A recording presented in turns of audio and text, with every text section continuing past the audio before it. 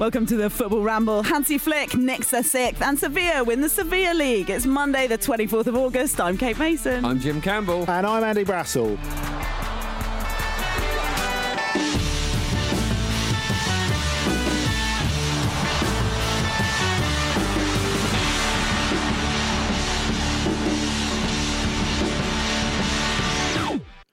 Friends, the 2019-20 men's football season is finally complete.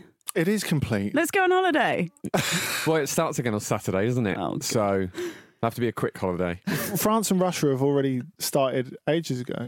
I mean, that was the interesting thing about this, wasn't it? The fact that while Bayern were busy winning the Champions League, the coach who they started the season with was managing his next club in the 2021 season, because Niko Kovac was making his Ligue 1 debut with Monaco yesterday.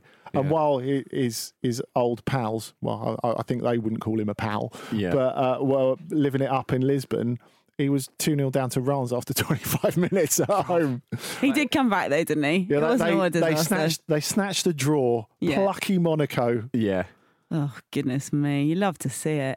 I You do. wonder what Mbappe thought of all that. He probably was checking it on Flash Score afterwards. Yeah, probably. So if it is genuinely the end of 2019-20, would that explain, Kate, why you left after Friday's show on an open top bus to crowded streets in Islington? Yeah, for all the fans that turned out, I want to say thank you. It meant a lot to you in the club. It meant a lot to me. It meant a lot to the Ramble, I think it's fair to say. And Andy, You were like plucky little Monaco in a way, weren't you? kind of. And Andy, I just want to say, thanks for being such a good sport and for turning up today after I left with what was an me abject items humiliation. in a bin bag, like Harry Maguire turning up for international duty. We go again. And actually, Jim, I meant to ask, have you managed to make up with Pete yet? Make up with Pete? Yeah, you had your showdown, and then you had your little catch up afterwards. You see, that would be the ultimate Luke's game, really, wouldn't it? How are you doing? Yeah, I forget what Pete and I are generally beefing about, so I think it's the all right list at the is moment. so long. It's probably not. It's The probably, list probably is some so issue long. he's got. Very much the Nas and Jay-Z of the football round. I don't think I know what that means. Of course not. Game was all right, wasn't it? Yeah. Yes. Paris Saint-Germain, also plucky. But unfortunately, ultimately not successful in getting that first Champions League trophy. It was... did you think it was a good game? I think I've seen a bit of mixed reaction to it. It was very much a sort of... it was enjoyable from a sort of tactical perspective, wasn't it? It wasn't necessarily a barn burner of a sort of spectacle, but I was just quite enjoying the way Bayern can do that, can just kind of enact a controlled demolition of an opponent that's very, very difficult to break down and that could hurt them. Because, I mean, a lot of people before the game were talking about Bayern's relatively high line and how Barcelona actually, in the early stages, managed to get a little bit of joy about them. And would they change that to accommodate PSG's front three? And obviously the danger there is that if you mix up your own game too much, then you lose sight of what it is that makes you good and you become vulnerable. But there's never a hint of that with Bayern, is there? Like, you never sense that they're ever going to sort of really miss a step. It's funny because I think in the second half, you talked about whether it was a good game, Jim. I thought the first half was... It sort of teased a vintage final, despite there being no goals. But the problem was, after half-time, that the jeopardy disappeared because Bayern stepped it up. Yeah. And Bayern swarmed all over Paris Saint-Germain. And if they swarmed over most teams like that, they're beating them 3 or 4-0. Yes. Because they were really, really good in the second half. But what really struck me, what you were saying about the high line, is actually a mindset. It's not a tactic. Because if you look at the semi-final against Lyon, when they went 1-0 up through Gnabry, which was against the run of play after Lyon had some good chances at the beginning, they consciously thought, right, let's wind it in, let's defend 10 yards deeper. We've had our warnings and now we want to close the door. And you think globally they're going to take it into that game against Paris Saint-Germain because Paris have got the players who could actually make the most of that. Players who've got the pace to beat the line, which Barcelona's didn't, and the players to actually finish those chances once they get there, which Lyon didn't. But if you look at the half chances that Paris had in the second half, it's just Bayern, because they're doing their swarming thing, it just draws them forward, isn't it?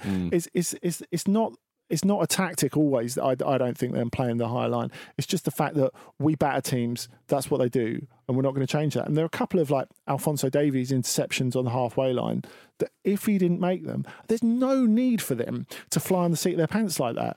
They're 1-0 up. They're controlling the game. Just close it out. That they are the least likely team in the world.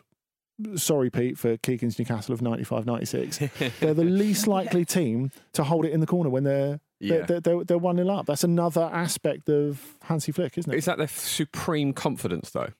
Well, it might not even cross their mind that there's danger if this doesn't go right, because they just make so few mistakes. I think there was a mistake where Kylian Mbappe had a good chance that he should absolutely have buried. I was just about to say, was that the most egregious PSG miss of the night? Yeah. Because there were a few, and that, I mean, Kylian Mbappe, 21 years old, he's played in pretty much everything there is to play in terms of high-level football competition. But it seemed as though he fluffed that. He could have put it... Well, look, Neuer might have saved it either way, but he could have put it many other places where it would have been more likely to go in the goal other than his hands. Yeah, it was practically a pass back, right? Yeah. It was. I think it's just like it's come at him too quickly, maybe, and perhaps the occasion, or just Neuer's presence has got to him there. I think they were very close, which is another reason to think it might have been quite easy to score. Neuer has been more vintage Neuer this tournament, hasn't he, Kate? I mean, we've had this discussion about the talk in Germany for a couple of years of, did Ter Stegen deserve the chance in the national team? And I think he definitely has. But because of what happened in the quarter-final when they came head-to-head, and there are a lot of people who don't watch Neuer or Ter Stegen on a regular basis judging them on that, and no goalkeeper's ever going to come off well after conceding 8 goals. But the fact is that Neuer has had a brilliant final 8 tournament in Portugal. He's been vintage Neuer, and what you said, Jim, about that presence, I think that's absolutely right. But you just felt that, I think, throughout the final, that sense of the occasion getting to Paris Saint-Germain a little bit. I mean, obviously we're going to discuss Neymar because he's the only one who did what we wanted in terms of crying loads at the end of the final, because you want to see those tears on the pitch at the end of the final. Well, you want it to mean something to these big players as well, not just the schadenfreude of it. Exactly. I mean, there was quite a bit of looking glum. That's not enough for me. Not enough. I mean, Leandro... And especially in the absence of fans, right? You normally you'd be able to get the cutaways to sobbing fans at various, aesthetics. Right up until the point where they see themselves on the screen. Yeah. It's like, look, I'm out there. Yeah. I'm so happy now. Look at Messi and Ronaldo. Ronaldo, we've seen his tears so many times, and he really, really means it. Like after the Bayern game, Messi was like, "I'm leaving. I want to go now. He always wants to go now, though, doesn't he? Is he playing to the crowd? Perhaps. I don't know, but I think it's part of it, isn't it? The elite level meltdown if you haven't won, because that mentality is part of how you get there in the first place. But Mbappe looks suitably glum as well. It's a funny one, isn't it? Because as you say, I think Bayern have thrashed everyone else on the way there. PSG actually emerged with a lot of credit, which has perhaps been lost a little bit in the narrative of it, because the 8-2 against Barcelona, and obviously what they did to Chelsea and what they did to Tottenham earlier in the group stages as well, they have been absolutely ruthless. And I don't know, I think PSG gave a really good count of themselves, and very unlucky with that, with maybe not taking their chances properly, because you're only going to get a few. But yeah, it just feels like it feels sort of obvious, doesn't it? Bayern are very obviously the best team in Europe, so it's a bit of a strange one. But I wonder if this will go down when the dust has settled, given the circumstances of the tournament, given the fact it's happening as late as August, over a calendar year after the season started in most places. If no fans, the kind of general kind of mental duress everybody is under, just as a human being at this point because of COVID. And I think, will people look back on this and think, actually, this might be the hardest Champions League to win ever? The circumstances are utterly unprecedented, and not the sort of thing you can prepare for. The Bayern have picked up their previous form after that, I think, pretty incredible. Yeah. The fact that you talk about that 30-game win, a run of having won 29 games and drawn one, and that straddles either side of the shutdown for the pandemic. That's absolutely extraordinary. I also think it reminded me a little bit of, what Gareth Southgate said about if you can get to a final and play competently, when the occasion is resting on you, that's pretty good. Yeah. And that was a good performance from Bayern. It wasn't like a performance for the ages, but it was a good performance. It was more than a competent performance, especially in the second half where they really took control of it. I think to play that well in a final is quite an underrated feat, because we talked about the stress of the occasion getting to players. I look at Neymar and I think, well, the pressure on him. I know he's someone who craves responsibility. He loves to heap it all on his back.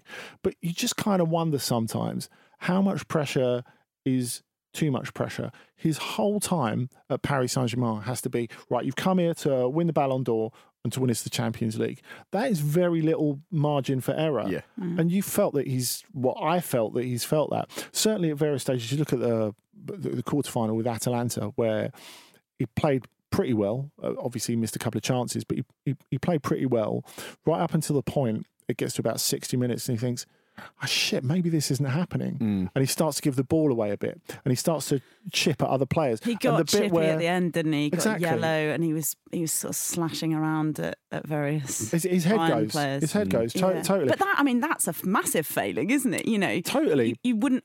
Well, I was going to say you wouldn't accuse Cristiano Ronaldo of doing that, but actually you might. I mean, not anymore. I don't not think. anymore in the past, perhaps. Yeah. But yeah, you're right. So that's maybe just a function of the stage he's at. I know it's been bandied about a lot, but of course, Neymar cost 222 million euros. The whole of the Bayern Munich starting 11 was 86 million. It's phenomenal, given that it's Bayern Munich we're talking about. There's no sort of plucky underdog status there. The fact they've managed themselves so well that they've only needed to spend that amount. Jim, it's final. There's got to be a plucky underdog story. And incredibly, in this context, it is them somehow, which is absolutely like we do live in upside down land, don't we? Dortmund fans going, I feel you. Yeah. A sixth Champions League title for Bayern Munich, let's not forget. It feels like they should have more, doesn't it? Is there I know that's a lot, but is there a sense at Bayern that they should have won the European Cup more times, do you think? Certainly in recent years, because if you think since 2013, they've had the highs of the football they played under Guardiola. They've had the semi-inertia, or maybe even rolling backwards downhill a little bit, of Ancelotti and Kovac. They've had other opportunities. But I think if you look at the whole Champions League era from 1992, you could argue that Bayern, give or take the Real Madrid run, are the dominant club in that era. People might not be aware, but if you look at, say, just the money aspect of it in terms of prize money, television pool, etc., Bayern made more money out of the first 10 years of the Champions League than anyone else, which I think is quite astonishing, really. And they've never gone away. They've never had a real fallow period in the Champions League. They're always almost there. So that spell that Juventus had at the end of the 90s under Lippi, where they were in the final 3 times in a row and they only won one of them, and it should have been their dominant spell. That kind of dominant spell of always being a shadow over the proceedings, apart from a few, what for them would be failures, like going out in the last 8 or last 16, Bayern are always there. Yeah, they're always there. Okay, let's look ahead, shall we? Now, we've reflected a lot. Everyone's reflected on this Champions League final. So I wonder if we can think about what happens now for PSG, because we know that the ambition of the Qatar leaders who wanted to invest in the club is to make their brand as big as any sporting brand in the world. It's sort of, as big as Real Madrid, as big as, I don't know, Golden State Warriors when they're winning the NBA the whole time. They've got to a final. Yes, it's been a very difficult Champions League for anybody to win, but there's some argument that playing a single leg favours Paris Saint-Germain. And the draws they got as well. Oh my goodness, and the draws they got. You know, people, first-timers, Atalanta, people who haven't, RB Leipzig, who haven't been to this stage in the Champions League before. Someone who's more nervous than us.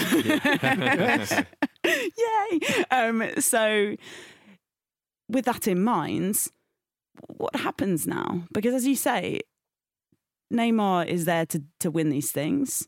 Yeah, perhaps it could happen next season, but does it, in your view? It's a funny one, isn't it? Because they are such a basket case of a club in terms of what's expected of them, because a domestic treble and a Champions League final is obviously amazing.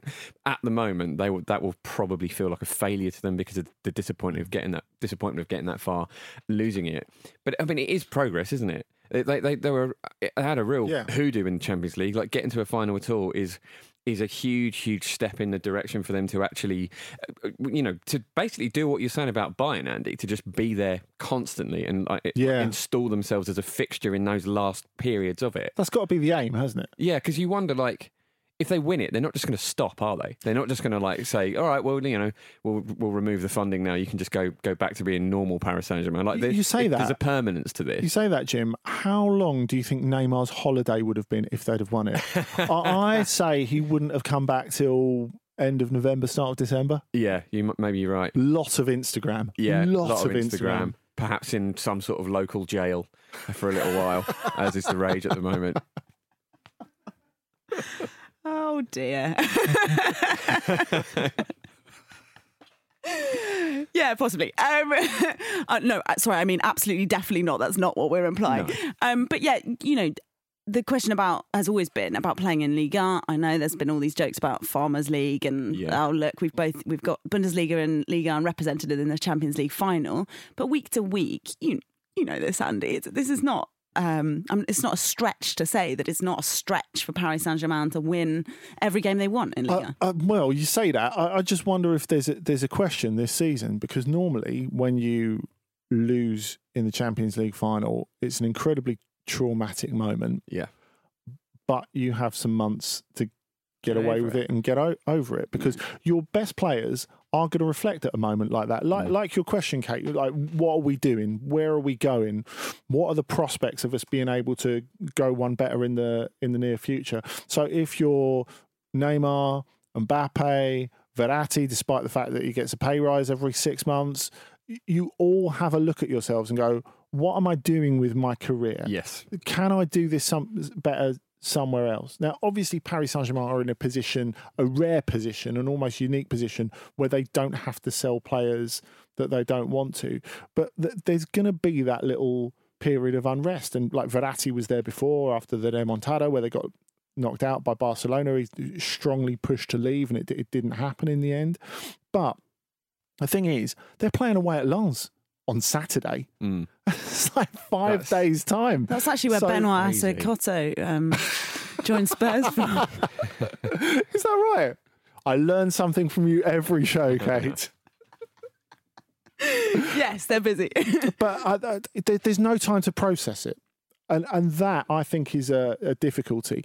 If you were to tell me that they struggle to get going in Ligue 1 despite their brilliance, and they were third at Christmas, that would not surprise me, because so much of it is about what they put in. I think you can underestimate actually how difficult it is to be expected to win and to batter teams every single week. Is tough, and there will be players who are thinking about what they do next a little bit. I mean, obviously, I think the main things are there's going to be a degree of stability because of the post-COVID transfer market, because they can't fire Thomas Tuchel because he literally can't walk out of the building at the moment. Oh, bless him. And I can imagine the cool box. Clearing out his desk with a cool box. Yeah. You know what the market's going to be like, given that Paul Pogba's agent has stated he's definitely going nowhere this summer. Yeah. Definitely. Yeah. And I think really stability is the way forward for them. What worked for them this season globally is that they had quite a sensible transfer window, give or take Mauro Icardi, who's an opportunity signing, and a mad player to leave on the bench. Oh my goodness me! What the hell was that about? If you're him, do you regret signing permanently? Given that moment came up that you were surely signed for. And so exactly what they needed was what they disregarded. I've seen the argument that he didn't play well in the quarter-final. You don't buy Icardi to play well. You buy Icardi to score goals, and that's exactly what they needed. At that much, yeah. Get on to Tuchel. Come on, Russell. You think of it. Your wife's hired a private jet to come over and see you, and you don't play a bloody minute in the Champions League final. Oh, God, it's a sob story as old as time, isn't it? Pastel de Natas aren't that nice, are they? Oh, but they are. But they are that nice. I'm sure. Indeed. I'm sure Wanda feels like easy about it. But of course, what they should do is be nice and stable. But I do wonder if it gets in their heads a little bit the fact that, you know, they spend 1.4 billion on players in the last 9 years, and a guy from their academy scores the winner against them in the final. And they had this massive clear out of academy players who they didn't think were going to get. That was their way of making money last summer. So they got rid of Nkunku and Diaby and other players like that. I wonder if, like, politically, it's not a good look now. Yeah, agreed. So what happens? Do they make more of their academy in the future? But that requires a lot of long-term thinking and patience, and I don't know. When you want to get a hammer and smash everything up at the moment. Yeah, well, that's the thing, isn't it? It's about letting that dust settle and not making emotional decisions right away. Yeah. And briefly touching on the goal, because we haven't discussed it yet. Kingsley Coman, yes. It was brilliant. What a moment for him. But also, like, from Thiago's pass onwards, what a beautiful passage of play. It was so good. I think my favourite bit is Muller's ball back to Kimmich. Just the sort of spin he gets on it that allows, like, Kimmich has to, like, stop it and then, like, kind of chip it in that particularly, like, technically brilliant way that we've seen that he has in him. And I just loved it. It was just like, I could watch that goal over and over again. He bamboozled them as well, because they were standing off PSG. They were standing off him. It almost looked like a free kick. It almost looked like a dead ball situation when he took it. He stood off and just pitched it beautifully into Coman. It was a great goal to watch. It was, and like I think it underlined the collective as well, which is the main difference between them and Paris Saint-Germain, apart from the experience, of course. Because you think, you don't pick Coman as the winning goal scorer in the final. You don't necessarily pick Kimmich, who normally plays in midfield now, not right back anymore, but he is because of Pavard's injury, as the assister as well. But they can create and score from anywhere. Anywhere. Yeah. Kimmich's so reliable, isn't he? Like, he just, like, it's machine-like from him. And Bayern seems so good at that. Like, having a Philipp Lahm type that you just know you can constantly depend on. And he's just another in that ilk. He's a sexier version of Philipp Lahm. He's a much sexier version of Philipp Lahm. Kingsley Coman, obviously, as well, the only change made by Hansi Flick for the final. Changes may be coming, though. Let's have a little glance at these. Plenty of players being linked, as of course we know transfer talk can be a bit of a, you know, fun fantasy football game for journalists. Another little dance there. Little dance. That was more like a transfer dance. Yeah, transfer dance. Sure, I've been working on it. Can you tell? Is this a Sky thing? Are they making you dance for the transfer window now? But they're actually getting rid of the yellow ticker and Kate's dancing every time there's a transfer now.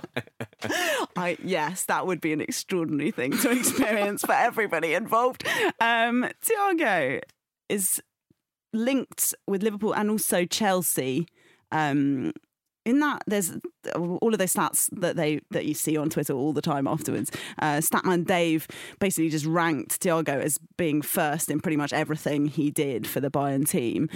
So presumably it would be great to see him come to the Premier League. Does it seem a bit surprising that he would be so keen to leave a side like this? I think you look at what he's been through in terms of injuries and other stuff. Yeah.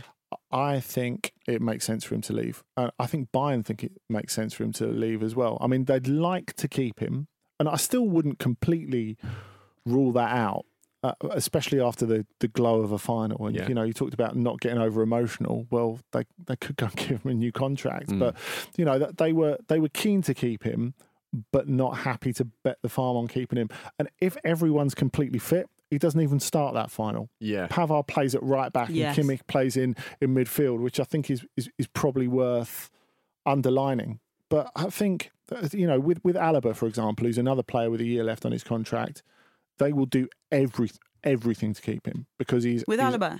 Because he's absolutely vital to them. So I'm pretty sure that they will come to a point where Alaba will re-sign. But I think from both sides, it really makes sense that Thiago moves on. Although when you started saying Thiago, I wondered if you meant Thiago Alcantara or Thiago Silva. Sorry, yeah, exactly. I should have probably... Because Thiago Silva has also been linked with... Chelsea. Yeah, Fiorentina. Now, you see, I'm here all day for that. Yeah. Bit of Thiago Silva, bit of Ribéry in the same team. Lovely. Oh, finishing 7th in Serie A, living the dream. Come on. Yeah, I'd be all over that. Yeah, it's exciting. Now, I tell you what, we're going to head to a break in a second, but I just wanted to, I guess, an honourable mention for Ander Herrera's post-match interview. Always lovely to get the S word in there, just in the post-match. Beautiful. It was about fans. What's it like without fans? Ander, it's shit. That's what you want to hear. Ander Herrera looks like a drawing of a child. You ever that? He looks like a drawing of a child. I'd rather look like a drawing of a child than a drawing by a child. Who's drawn this drawing? Like a sort of one of those street art caricaturists. Oh, okay. Yeah. Yeah, but Ander Herrera doesn't. He doesn't have any sort of like easily exaggeratable features. So this guy's been quite conservative in the drawing of the child. And that's just how that's what Ander Herrera makes me feel. So I've told the world. Brilliant. Well, what Ander Herrera feels is that fans are the king in this sport. Football without fans is nothing. Of course, this business had to continue. Even for people that were suffering, it was a good escape for them. But let's get the bloody fans back in. That's my end to the interview. And I absolutely agree, people. Yeah, you do feel for the players as well after that, because that moment on the pitch after the game when they're celebrating, they're making those memories, they're taking their photos, they're doing all the things that they do. Like you do want the fans there for that, but it wasn't to be, was it? It wasn't. Well, we're going to discuss another final without fans after the break, and also bring you a brand new topic.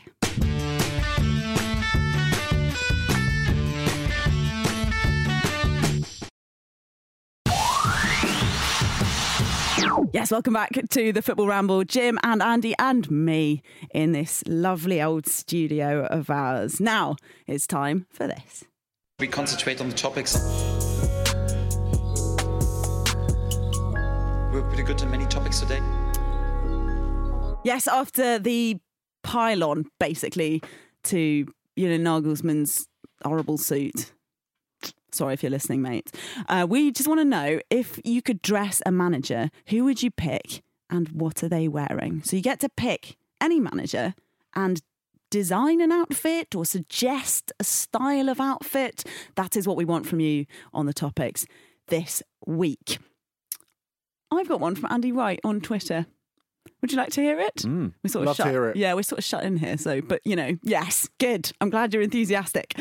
I choose a theme each week, says Andy. Thanks for tweeting. And every manager must wear the same outfit. Brilliant. At the end of season, an award should be given to who has looked consistently the best over the year. I like that a lot. I think that's very much in the spirit of things. So they can do their own take on whatever that outfit is, right? As I understand it. Or is it more like a costume you present it, or you get to do your own flair elements? Yeah, I wonder. I mean, I guess he's saying they must wear the same outfit, so I guess maybe it has to be the exact same garment, and I suppose you're judging them as a sort of clothes horse at that point, aren't you? No, I think you must be right. I was looking at it as like Wild West Week or nice. something like that, Superhero Week. Yeah.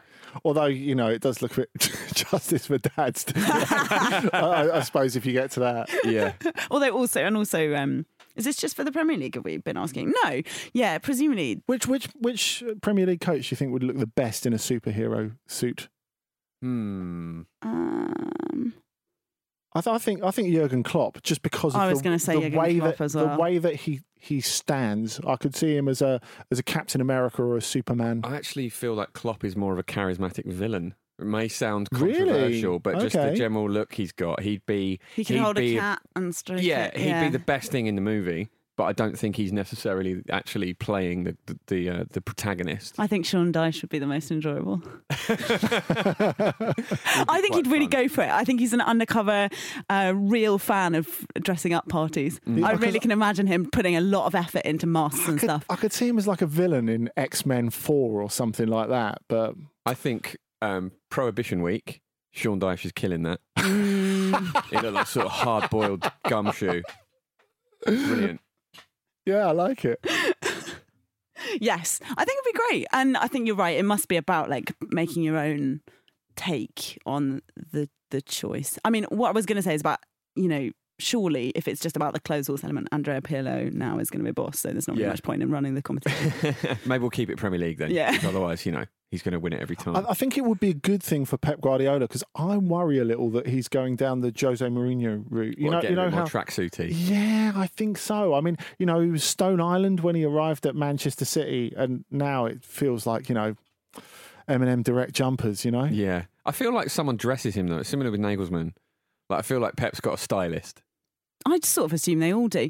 What's your one, Andy? My one is from Chris Smith on email. Thank you, Chris. All managers must dress as the team mascot for at least one game of the season unannounced. They must lead the team out in full costume and not take any part of it off until the final whistle. Would you wear it early on in a competition and get it out of the way, or leave it for later and have your team have to manage your team dressed like an acrylic stuffed nightmare in a crucial fixture? Wait, so you can still stand in the technical area and I don't think there's not like a mystery element to it, which I thought there might be. I just think it's a good idea in theory from Chris, but I think they always have this discussion in Spain at the start of every season about if Sevilla are made to play before like 9 o'clock at night. Is that humane? I think the same thing. It's incredibly hot in those suits, isn't it? If you're the sort of person who has got to do it in August, I think that's brutal. Yeah, we've seen what Pep can do to a jumper, haven't we? So he would really struggle. But you've got the option of doing it when it's cooler. So you can do it whenever you like. I think. Oh, it's never cool to be in a mascot suit. I think Chris is onto something here. I think most people would get it out of the way straight away. Just don't want to have that First nonsense. one of the season. First fixture of the season. Yeah. Mikel Arteta's dressed as Gunnosaurus. He's not happy about it, but it's the rules, and that's the way football's gone for some reason in this scenario. I really want to see it. I think that's fine because, like, with someone like it's like with my club Wimbledon, with like our last couple of managers have been like playing legends, and with Arteta, you think of him dressing up as Gunnosaurus or Glyn Hodges dressing up as the Womble. That's fine. We know you're a club legend. I mean, the only thing that would be particularly good about Arteta, he's the least likely man to use a t-shirt cannon that I can think of. Scream if you want one at the back. Come on. For some reason, I can't stop thinking about Nuno dressed up as a wolf. Yeah, I just think that would be so sweet. That would be quite cool. But Watford would be interesting, wouldn't it? If they carry on as they are, you got like 3 or 4 Harry the Hornets a season. Like, because if a new manager comes in, presumably it resets, right? Oh, difficult. Yeah, that's a real issue, probably, isn't it? That might even encourage Watford to stick with managers. Can you imagine if you're the third manager of the season, how sweaty the costume would be? Yeah, well, presumably they'd wash it, but who knows? Maybe it's a superstition thing. Anyway, Jim, well done for not saying Jose Mourinho is a cock. I'm disappointed I didn't, to be honest. Richard Kutcher on Twitter is rounding us off by simply saying, Big Sam in a kimono. Short and sweet. Both the tweet and the kimono, I fear. Stop crossing your legs, Sam. Oh, it's basic instinct 3. I like the contrast between the quite fully creative first two and the basically puerile third one. I'm into it. Yeah, me too. Just as a policy. Yeah, just round it off with a puerile one. That's what we're all about. Yeah, that's what we like here. Yeah, that is true. On brand.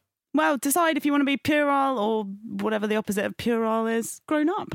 And send us your suggestion for the topics. We'll be reading them out all week on the show. Get in touch. Email show@footballrambledaily.com or tweet us using the hashtag #RambleTopics. Thank you for all your suggestions so far. It's really nice to see you guys all getting involved. We love it. Now, let's go to the Europa League because Sevilla are champions yet again. This extraordinary ability to take a cup competition, a European Cup competition, and turn it into their playground, their wheelhouse. This is it. This is what we do. It doesn't matter who we're up against. 3-2 against Inter. It's like they use the Champions League as a way to qualify for the Europa League deliberately. They're playing some sort of opposite land game, and I like it. You do wonder if Sevilla fans sort of finish second in a Champions League group, as you know, I think they've got a pretty good chance of doing in the coming season. Yeah. The fans are like, oh shit. Yeah, no trophy for us this year. It's our bloody trophy. Might knock out United with our worst side for 10 years, but that's barely a consolation, is it? But it is it's an astonishing thing. It is deliberately targeted, isn't it? Like, it is a particular aim to win the Europa League from Sevilla, which is unusual because most teams, obviously, it's the Champions League or bust, and it is very much seen as the second competition. That, you know, I know some people are grateful to be there. Of course they are, but Sevilla treat this in a unique way, and it just pays dividends. But they're a well-supported club, but they're not a historically hugely successful club, and I feel that's part of it. And you know, they've become this cusp of Champions League, Europa League, sort of fourth, fifth sort of best team in Spain over a number of years now. But they weren't always that. I mean, Sevilla were always thought of as being gritty, competitive, dare I say, a little bit dirty, reflective of the sort of working class values of the city. And defined really by the derby with Betis. So for them to break out of that and develop, well, obviously it says a lot for Monchi's work over now 2 spells, but they've come an enormously long way. If you'd have told a Sevilla fan in like the year 2000, when they're getting relegated from the top flight, when Betis got relegated in the same season, okay, 20 years from now, you're not only going to be a fixture in the top flight, a fixture in the top 5 or 6 of the top flight, you're going to have won 6 European trophies. Yeah. Like, no one would have believed you. It's astonishing. And what's even more amazing is the fact that we can talk about their history in this competition. This set of players haven't done it before. Yeah. 9 of the starters were new this season. This season? Yeah. Wow. And you've got a coach who no one rated as a club coach in Julian Lopetegui. And that was before he got fired from Spain and Real Madrid in the space of 5 months. Yeah. It's an amazing rebuilding job from him in terms of his reputation, isn't it? And isn't it nice as well to see a final that was actually a real cracker of a game? Because quite often they're really cagey, aren't they? And people play the occasion rather than the actual game.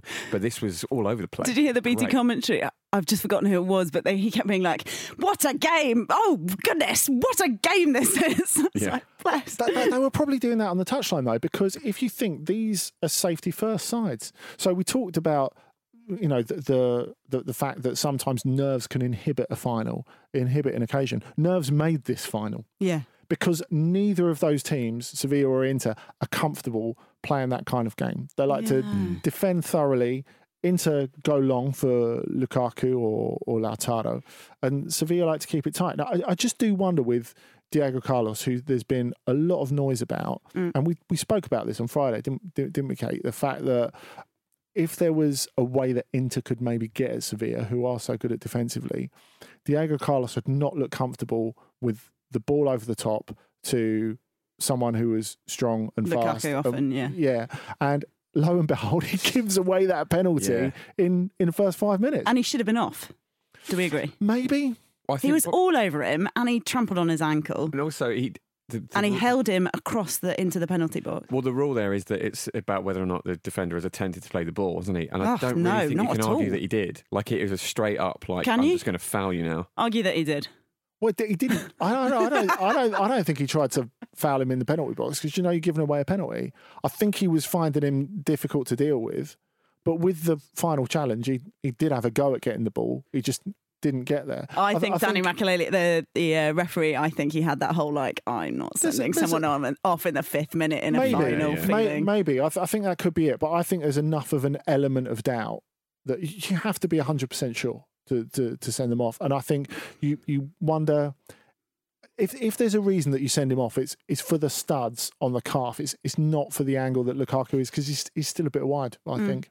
Lovely to see as well, Jesus Navas lifting the Europa League as the Europa League trophy as a captain after he won it age 18 with his hometown club with Sevilla. And the way that he celebrated it as well was really emotional, with the T-shirt of Antonio Puerta and Jose Antonio Reyes, who've both played in the earlier ones, and in Reyes' case, in some of the latter ones of those as well, both who are no longer with us. I mean, it must have been, I don't know how you really express that. You know, two guys who were there with you at the beginning who should be there and are no longer there. It's you know, something that really changed football in Seville as well. The death of Antonio Puerta, because I mean he was only 22 when he passed as well, and you know the rivalry between Sevilla and Betis that we were talking about before has always been intense,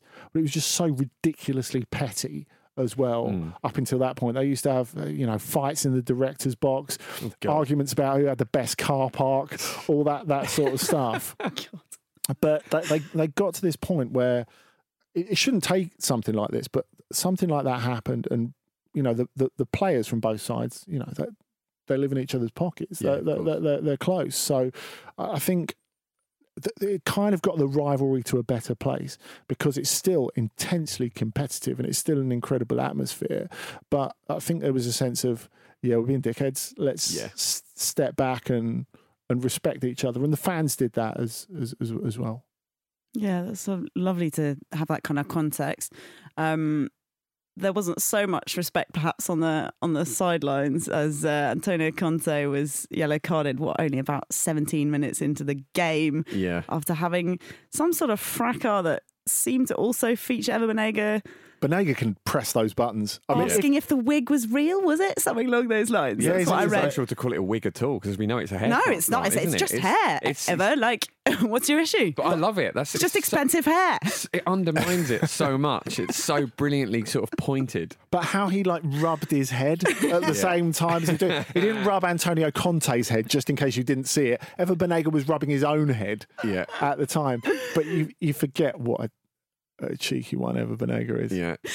Speaking of Conte, we said also on Friday, you know, what happens now if Inter don't win the Europa League? And he seemed to be, I don't know, sketching out a potential exit, I thought, in the post-match. Yeah, I don't know if you can even call that on the fence. I think that's with a foot next door, really, isn't it? And which seems like a bloody shame, given that the number of players that they brought in for him every 5 minutes, and the potential, you know, as discussed, we want to see a Geisel race. I agree. I mean, what could always happen is they could replace him with Max Allegri, who replaced him at Juventus, and after he went, these conditions are impossible, I can't work in them, Allegri could come along, win the title and take them to the Champions League final. You know, it's happened before. But I just wonder with Conte, you know, we talked about Neymar putting himself under an extraordinary amount of pressure.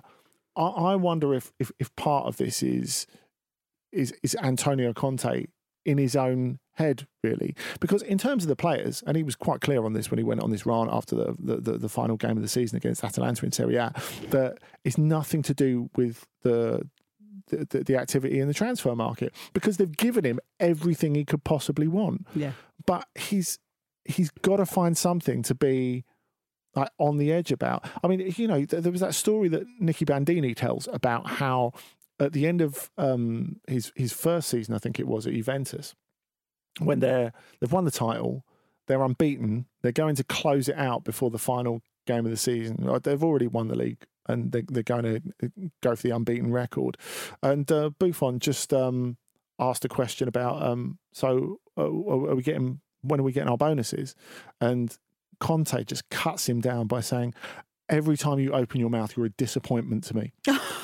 And it's like, wow, where does that come from? And I just wonder, especially after this time when it's been a difficult time for everyone in the world, I just wonder if Conte's intensity at this point is too much. And also, at the start of the season, he will have genuinely believed that they can go and win Serie A. And because of that little bit either side of the pandemic, they didn't. And I just wonder if that's something difficult to cope with for him. Dress him up in a baddie outfit. Oh God, he wouldn't be having that at all, would he? Oh my goodness me, I am here for that. In that role, he already does wear a baddie outfit. Him and Diego Simeone. It's all very Reservoir Dogs, isn't it? Yeah, very much so. I think they could have Rudy Garcia as one of the minor characters in the remake. Well, congratulations then to Sevilla and to Bayern Munich, European champions both, and congratulations to Guus Hiddink. Yes. For he is the new head coach of Curaçao. I mean, that is a touch, isn't it? That's a nice job. 73 years young, Guus. Plenty of jobs still left in him, I think, and younger than their FIFA World Ranking, which I think is 77 or 78 Curacao. So, they're pushing for World Cup action. These lads. I mean, I do just wonder. With we talked about Guus Hiddink last week, actually, didn't we? About how he kind of got a lot of criticism for phoning in the job as the head coach of Turkey. Has he found the ideal job where he can publicly give even less of a shit? Oh, do you think that's the angle? Maybe. Well, the stakes are quite low, aren't they? Realistically, however, World Cup football is not a low bar. Well, it is if you're not going to get there. But if he doesn't get there... With an attitude like that's why you've not been appointed head coach at Curacao, Brussels. I think if he doesn't get there with Curacao, people will understand. Do you know what I mean? I don't think there's not much on reputationally on the line for him here, is there? They've jumped up 100 places in the FIFA World Ranking since 2013. Can we have a bit of respect from the two of you? No, actually, no, you can't. So there. We've actually got quite a few fans in Curacao. Well, so no longer. If you think at the sort of status he has in South Korea, what does he have to do with Curacao to get that sort of legendary sort of semi-godlike status? You got to make some memories, haven't you? If he does manage to get them there, it'd be a phenomenal achievement. But even if they just do well in qualifying and he's going to have a lovely time. I'm excited for him. He looks nice in the leisure wear as well, which is not easy when you're a gentleman of that age. I mean, I still have the image burned on my brain, and I know Marcus won't thank me for this, but of Sven-Göran Eriksson in the Côte d'Ivoire tracksuit. I mean, that's as bad as it gets. Really. Yeah, it's Sven's a bit. Not a tracksuit, man. No, it is a bit like it was so ill suited to him. It was a little bit like in Pulp Fiction where Harvey Keitel sorts out Samuel L. Jackson and John Travolta because they accidentally shoot that bloke in the face, and they get done up in all the geeky gear. Yeah, it was worse than that with Sven, I thought. I think he can pull this look off then, Guus Hiddink. That's what we reckon. It may not be obvious, he says, but it was difficult to say no. And that's the end of that for another day, guys. Well, that was an inspiring coda to this podcast. Back tomorrow, you and me, Andy Brassel. Do you think producer Charlie might be trying to rub a certain amount of salt into a certain Luke's game wound? Look, as long as I can get a lift in on your open top bus, I'm cool with it. Yeah. And Jim, you're not back. You're Pete tomorrow. Well, Pete's me. Either way. Goodness. Can't wait, guys. See you tomorrow.